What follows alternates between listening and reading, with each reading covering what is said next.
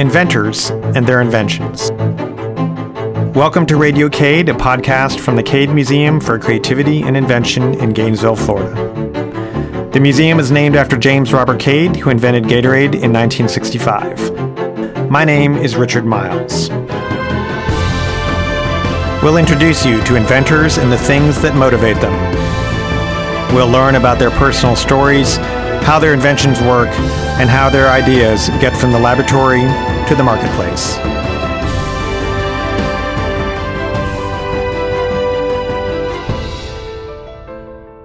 Parkinson's disease, what do we know about it? Why does it seem to be more common? And how do we treat it? Welcome to Radiocade. I'm your host, Richard Miles. Today, I'm pleased to welcome Dr. Michael Okun, the Chair of Neurology and Professor and Executive Director of the Norman Fiksel Institute for Neurological Diseases at the University of Florida College of Medicine. Dr. Okun is also an expert on deep brain stimulation and author of over 400 peer-reviewed articles, as well as the book, Parkinson's Treatment, 10 Secrets to a Happier Life. Welcome to Radiocade, Dr. Okun.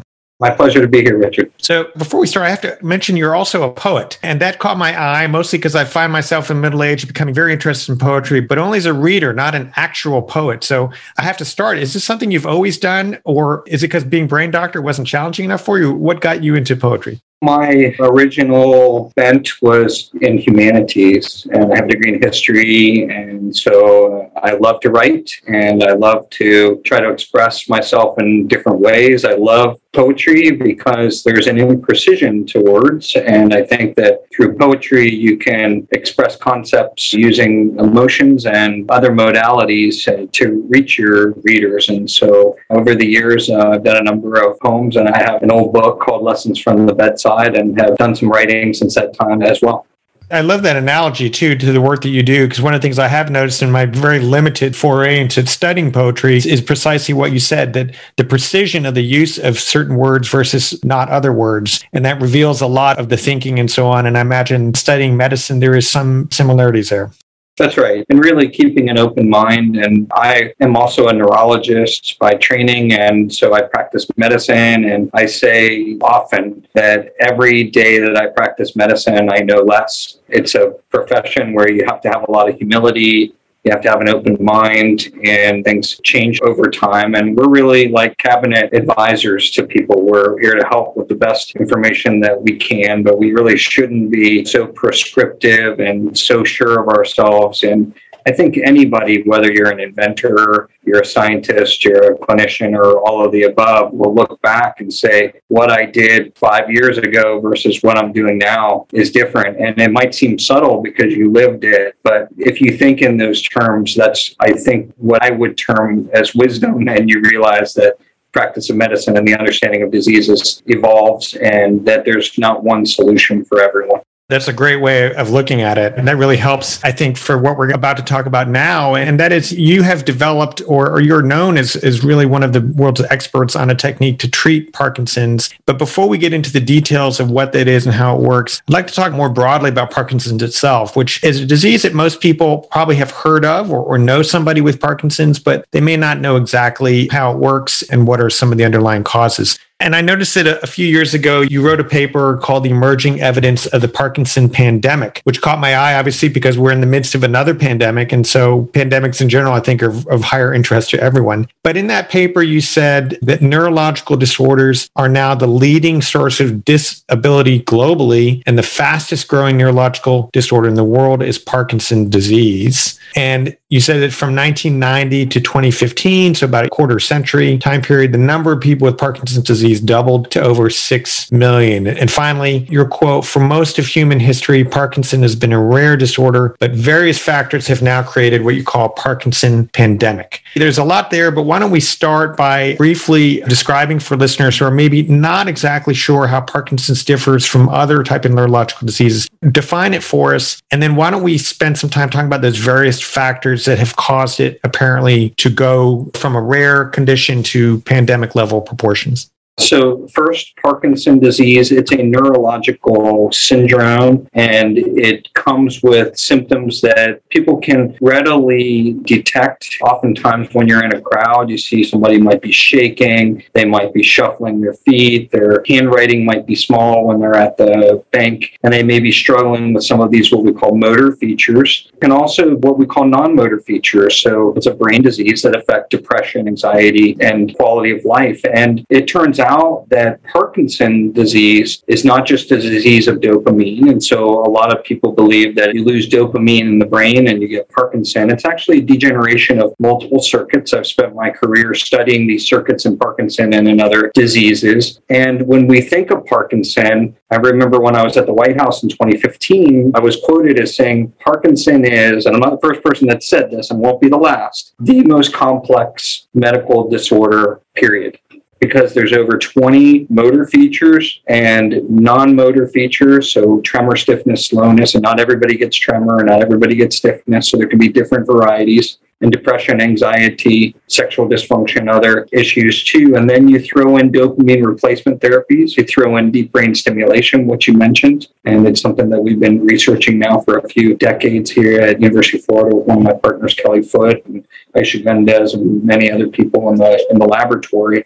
And so Parkinson's disease is a neurological disorder. It is rapidly expanding. And about 8 years ago in the book, 10 Secrets to a Happier Life, in the prologue, I said, Parkinson has all the same characteristics of a pandemic. And that was very controversial at the time. That's 8 years ago. And our most recent book that just came out from Hachette Publishing, Ending Parkinson's Disease, it was originally titled The Parkinson's Pandemic. The publisher changed the title, and they wish they could have that back because it came out in March 2020. So pan means all in Greek. Demos means people, and when you apply the concepts of a pandemic, they can apply to other diseases. Although I was just on a call with the World Health Organization last week, and I think it's fair to keep the term pandemic reserved for infectious diseases, although people should know that the rapid expansion, the geography, the people not being immune to it, it all applies to other diseases like Parkinson's.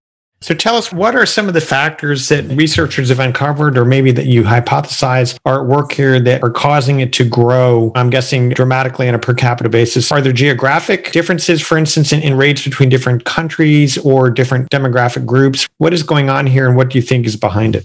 Yeah, so we just had a conference with our colleagues in Geneva, Switzerland at the World Health Organization that have taken this on, and there's a working group of us from all different countries, from rich countries, from poor countries, from countries somewhere in the middle. Parkinson occurs in all of the above. Now, one of the myths of Parkinson is that it's all due to aging. And so as you get older, you get a higher prevalence of Parkinson, and that's true. Now, many people might be surprised when I tell you in our waiting room, I see people in their teens and 20s and 30s with Parkinson. And it becomes more common as you get older, but it doesn't mean it can't occur in young people as well as people. I don't say old people, I say more seasoned people. And it turns out that age, it's a myth. Age is not the only thing that's driving this increase. There's going to be a doubling of Parkinson between 1990 and 2015. That's already happened. It's going to double again from 2015 to 2040 and could collapse healthcare systems, cause lots of suffering if we don't get out in front of it. And so there are other factors that are driving this. And one of the ones that we talk about in the latest book is about pesticides and chemicals and environmental factors, and how those factors and the industrialization of society and how that's changed the game. That's fascinating. So let's move on to what are some of the treatments that are available. You mentioned deep brain stimulation that you and Dr. Foote and others have been working on for a couple of decades. What led you to that, I guess? And tell us how it works and what sort of improvements that you see. Back in the 1930s and 40s, there weren't treatments for Parkinson and for other diseases of movement. Some of the early attempts were actually making holes in people's brains and disrupting these abnormal conversations. So if we think of the brain as a group of islands, and the islands are all talking to each other, if you disrupt the conversation, people discovered that this is a potential way to treat specific symptoms, depending on which circuit you disrupt that conversation. And as time evolved, we were able to modulate conversations by using medicines. And the first major medicine was introduced by George Kotzias in the 1960s, and that was dopamine replacement therapy. And that actually modulates, it changes the way the brain's oscillations are moving. And everybody, whether you're awake or you're asleep, your brain is always oscillating. And when you have a disease, particularly a neurological disease, it oscillates in different ways. So surgeries came back when we had better technology to get to very specific submillimeter zones of the brain.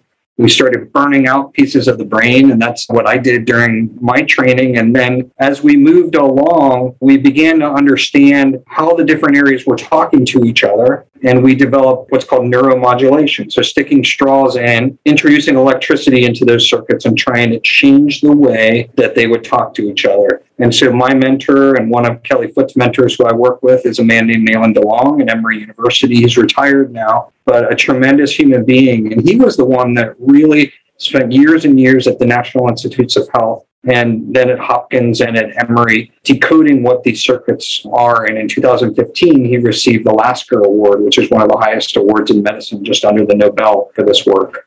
Dr. Okun, now that this is becoming more common and will become more common, walk us through what happens when, let's say, someone's parent, they're 60, 65, 70 years old. They're brought into a doctor like you or a clinic somewhere, and they're diagnosed with Parkinson's. What are some of the first steps of treatment? And coming back to deep brain stimulation, is this a one and done type of treatment, or is this a continuous regimen of treatments over time? And then what does the outcome look like for, say, someone in their mid-50s or early 60s? So when we think about Parkinson's disease, the first thing we think about is when somebody comes in, we need to understand that when you say those words, you have Parkinson's disease, it's not the end of the world, okay? There are a lot of different forms of Parkinson's disease, and I have folks in my practice I've taken care of for 20, 30, 40 years, okay? So it's important for us to dispel that myth. And as we dispel the myth and begin to deliver treatment, we recently wrote in the Lancet last week a seminar on Parkinson's disease, 20-page seminar, so get your coffee if you want to read it. But we talk about, in that seminar, there's a picture. And when we started here at University of Florida, we had this concept of model for caring for the Parkinson person. And we said the person's the sun, and we should all orbit around the person and the family. And because this is such a complex condition, and there's so many, specialists, you need a neurologist, a neurosurgeon, a neuropsychologist, PTOT, speech, or maybe you need a nutritionist, access to clinical trials. We have over 100 clinical trials. It becomes confusing. And so we need to integrate the care. And if we integrate the care into what we call a multidisciplinary team, we've learned that it isn't just, I call myself the drug dealer as a neurologist. It isn't just the drug dealer or the device dealer when we take people to the operating room and put a device in that provides the best possible care. It's this model of interdisciplinary care, and it continuously changes over time. And you have to actually listen to the people. So it's a different specialty. You have to actually listen to the clues they give you on how they're living in order to change timing and change doses. There's over a dozen different medications. There's all sorts of infusions. There's deep brain stimulation. And I like to teach, and we have fellows here who, after they're done with their neurology residency, spend 2 years with us to train in this. And we've trained about 70 of these who are all over the world. And what I like to tell people is Parkinson is like a lifetime disease. Think of all these different therapies, and you need to understand how the disease evolves and when is the right window to apply each one. So deep brain stimulation isn't for everyone at all times, but there are points in the treatment where it can provide extremely beneficial effects on things like suppressing tremor or dance-like movements we call dyskinesia. And so knowing the disease and knowing the person and then creating the right multidisciplinary plan is important. And the last point is we wrote something for the Journal of the American Medical Association last year with Melissa Armstrong here at UF. And we, as experts, said a first-line therapy now is exercise. We now recognize that exercise is so beneficial for this disease that it's now considered a first-line therapy right along with the medications. And so that should tell you something about the humility of treating this disease for so many years and us understanding what's good for folks and what's not good. If we compare this to a disease like cancer, is Parkinson's something that could actually be put into remission, or is this a steadily degenerative disease? All the treatments are just slowing down or arresting that trajectory, but essentially it's going down, or can you stabilize somebody for a decade, for instance, with no decline? How does that compare to something like cancer? Parkinson is a progressive neurodegenerative disorder. Now, there are multiple what we call phenotypes. So we have what some people call benign Parkinson because it progresses so slowly. And then there are other forms that progress faster. We're just beginning. It's like Genesis of the Bible. We're just the first couple of pages understanding the differences between some of these entities. But it is progressive. Now, people might say, well, tell me, how did Pope John Paul get anointed as a saint, right? Didn't he cure a nun of Parkinson's disease, and that's how he achieved sainthood? Well, we like to leave that story alone because it turns out that many people who are presumed to have Parkinson's disease do not. And so if you get better, then you may not have Parkinson. And then there's a group of people who have tremors and other symptoms that look like Parkinson, about 10%, about 1 in 10, very early on when you first see them, that never progress. And a lot of times people don't go back and realize, wait, this person's not progressing at all. They actually don't have Parkinson. They have something else that's more benign. And we realized that. And we gave this crazy name to that called scans without evidence of dopaminergic denervation. I would never call a person a SWED. That's what it stands for. But if you're not progressing, you may not have Parkinson. And sometimes early on, the diagnosis can be made in the wrong direction as well. And so it's very important. But when you do have Parkinson, right now it's progressive. Now, we are searching for things that will slow the disease down and or provide precision medicine or other treatments for it, but we haven't gotten there yet. So let me come back to something you just said about perhaps a faulty diagnosis. It sounds like the ideal treatment or regimen of treatment is this interdisciplinary approach in which you've got multiple people looking at it and working at it from different angles for a patient. But I'm guessing that level and complexity of care is not available to everyone. Do you have to be next to, say, a major research hospital like University of Florida or some major metropolitan area to get that kind of care? And if you're not, and you're in a rural area or in a very poor country, for instance, what is the outlook for somebody in their mid-60s? So in general, if you can get access to one of these multidisciplinary teams, it's better. We know from Medicare data done by Allison Willis, who is at the University of Pennsylvania, that if you have access to even a neurologist, and most people don't actually see a neurologist, if you have access to a neurologist, your morbidity, your mortality, your nursing home placement, all those things that are super important, those numbers get better. Just having access. If you have access to multidisciplinary care, the data is beginning to point that this is also better.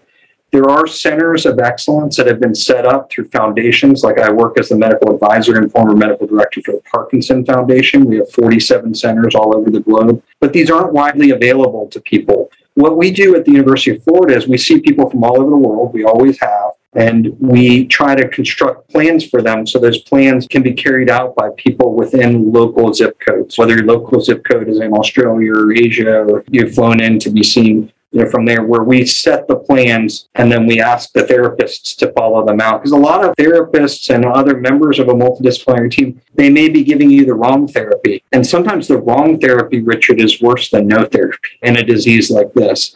And so setting the right plans, communicating, creating public health value is important. And one of the 3 things, we just had a campaign, it's still ongoing, called the Give a Dime for Parkinson's Disease campaign. And our first goal was to get to 10,000 red cards to the White House. We've now reached 25,000. One of the 3 points, we only ask for 3 things because if you ask for too many, people get distracted. We're asking the White House and congressional members to consider as one of the 3 things is to maintain telehealth access for people in the United States. That didn't happen before COVID-19, and many people don't realize that that's not permanent. That has to be made permanent. And then we have to develop these types of interdisciplinary models so that people who don't have access or don't live right next door can still get access and the right advice and then put the right team together so they can have the best outcomes. The best outcomes mean less falls, less fractures, billions of dollars in healthcare savings, happier people. And so I think it's in everybody's best interest, particularly as the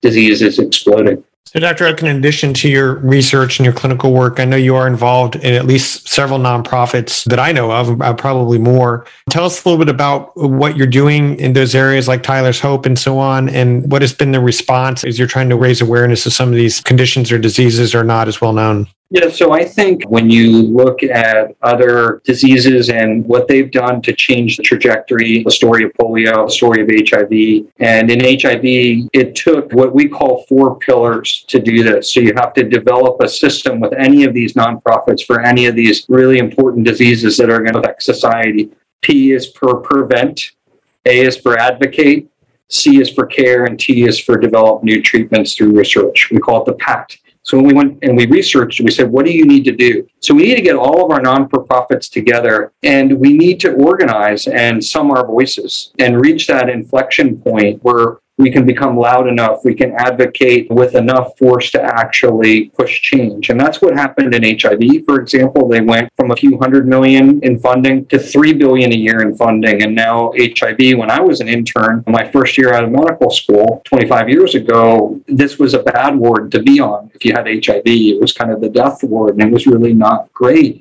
And now it's a chronic livable condition. The trajectory has changed for literally tens of thousands, if not more, people worldwide. And there's a reason why that happened. Prevent, advocate, care, and treat, and the advocacy was huge. And so I'm a big believer in non-for-profits, and even more than opening the checkbook and writing the check, getting involved. And I'm a believer that when you sum voices together, if you can get to a certain level, and nobody knows exactly what that is, maybe we can ask Malcolm Gladwell where tipping point lives for these things, but there is a moment where things tip. And so one of the things in Parkinson, for example, we're trying to tip. One of the 3 things we're asking for is increase the funding from $200 million to $2 billion a year by 10 times, because we know that if you increase it by 2 times, you're going to get twice as much research, twice as many young researchers in. So this is going to have a multiplicative effect. When it comes for Tyler's Hope for Dystonia Cure, here, this is a disease where we know the deletion, we know where it lives, we know quite a bit about it. We have a lot of technology, and we just need to sum our voices, push more money into this, and that's what Tyler's Hope is doing. Push the advocacy, and we can create a precision medicine treatment. And I think we're on our way in that disease as well. There's still a way to go, but the same for Tourette. So I've been in the Tourette world with a non-for-profit called the Tourette Association of America. So I think the story is the same, but I think part of the formula to reach impact is you have to bring together globally voices. And when we were speaking with the World Health Organization, there were representatives from all countries talking about Parkinson and creating that grassroots movement. And we have a grassroots movement called the PD Avengers on Twitter now. There's 3,000 like really loud, obnoxious people on one of them that are really making a lot of noise. And that's what we need. We don't need to be polite anymore. We need to be aggressive and charismatic and a bit obnoxious for these diseases. I like how you put that. And as a comment, as an aside, I spent a good portion of my career overseas. And one thing that non-Americans are amazed by is the level of sort of nonprofit activity that we have in the United States directed towards all sorts of things, but in particular, medicine or health. And the vibrancy of that sector really is something almost distinctly American. They obviously exist in other countries, but not nearly at the level and scope of what you see all over the place in small towns, big towns, and so on. It's a very special thing. And you're absolutely right. I've done outreach to other countries, and I won't say which country I was in. We actually brought some devices in and probably could have been arrested for doing that. And we were helping the docs with some devices and some implants. And we were out seeing people all over who just needed help. And it struck me in that experience, and I've seen it in other countries as well, that we helped a woman and then they invited us to dinner. And we realized that, oh my God, this woman that we help is the mother of somebody huge in the country that has these huge business interests all over the country. And we said, why don't you give a whole bunch of money to Parkinson's disease? And they said, give money to Parkinson's disease? We don't give money. This is an American thing. So we're having this discussion. You all give away your money. We don't do that. We don't do charity. And I thought, wow, it is really something special. And then I think they felt a little bit embarrassed. And then they said, well, we do give charity, but the charity we give is we support our sports teams. And so we explained to them, well, that's not exactly charity. And so I do think that it is a uniquely American thing. It's one of the things that differentiates us, makes us stronger, and gives us the potential to mobilize and galvanize against diseases and other issues that face society. And it's also a perfect way to mediate between the individual who alone can't do much and the government, which often has a lot of resources, but is not terribly efficient in how it distributes them. So it creates this whole layer between small groups and very large governments. Dr. Okun, one final question, or a couple of questions actually. At the Cave Museum, we like to not just to tell a story of inventions, but the inventors, and not just a story of technology, but researchers behind the technology. So tell us a little bit about pre-professional Michael Okun. What were you like as a kid? Did you know early on you wanted to be a doctor or a researcher? What were some of your early influences? Yeah, so I had it pretty good as a kid. I grew up with a good house. I had two parents. My father was a dentist. My mother was a teacher. And so I kind of got left brain, right brain. They had very different ways of looking at the world. I was always memorizing things like the backs of baseball cards, statistics, things like that. And my life, I've always had a joy. I've always been a person that's had pure joy to be part of things. And so for me, a lot of my joy was in reading history and humanities and things like that. And so I saw myself more as a teacher and a teacher of history. And even going into medicine for me, I saw myself as a black bag family practice doc. But what happened to me was life is a journey. And it's like a lot of Chinese philosophers say. Lu Xun is a famous Chinese philosopher who talks about roads, and there are no roads. And when there are no roads, a road is formed because people walk on that road. And so you walk your journey and you take your opportunities, and sometimes you don't know exactly what you're interested in or not interested in. And so even when I ended up saying I want to go to medical school now and try to help people in underserved communities, I couldn't tell you the difference between a neurologist and a neurosurgeon, at that point in my life. And you just keep walking the road, and turns out I've always been fascinated by people with tremors and movements and saying why. And I said, I would never do research. I'm a teacher, and I would never do research.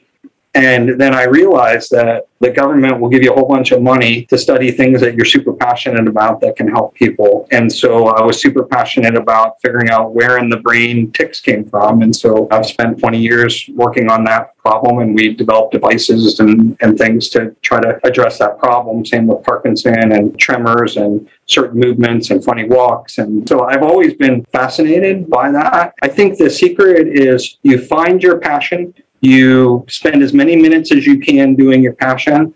And if you can get somebody to actually pay you to do it, then that's the bonus. But the bonus doesn't always happen. And I think in my life, all of those things have aligned. And I have great joy every day that I come to work, every day that we go to the operating room. Kelly and I have great joy. We're always thinking, we're always innovating, and we consider our lives a continuous beta test. We're always writing papers. We're always thinking about stuff. Now, one thing we're not, for people that are listening to this podcast, we're not like business entrepreneurs. So we patented a whole bunch of different things, how you do a cap on this, how you do reporting on that, how a device would do this, how one side might turn this side on. And we get involved with all of these things, vaccines. But our job is we just keep innovating. And then we hand that over to someone else in Innovation Square and let other people run with it, because our passion and our impact is trying to help as many people as we can. And so there are various different aspects to the creativity process, to the invention and the innovation process. And we have kind of a human laboratory, in the operating room and in the clinics and in seeing people, and they tell us what the problems are, and we try to innovate for them. And the next steps happen down the line. So we try to create that. We try to write it down. Remember, I like to write poetry and other things. We try to write it down, tell people what we did, and then the next steps will happen. And so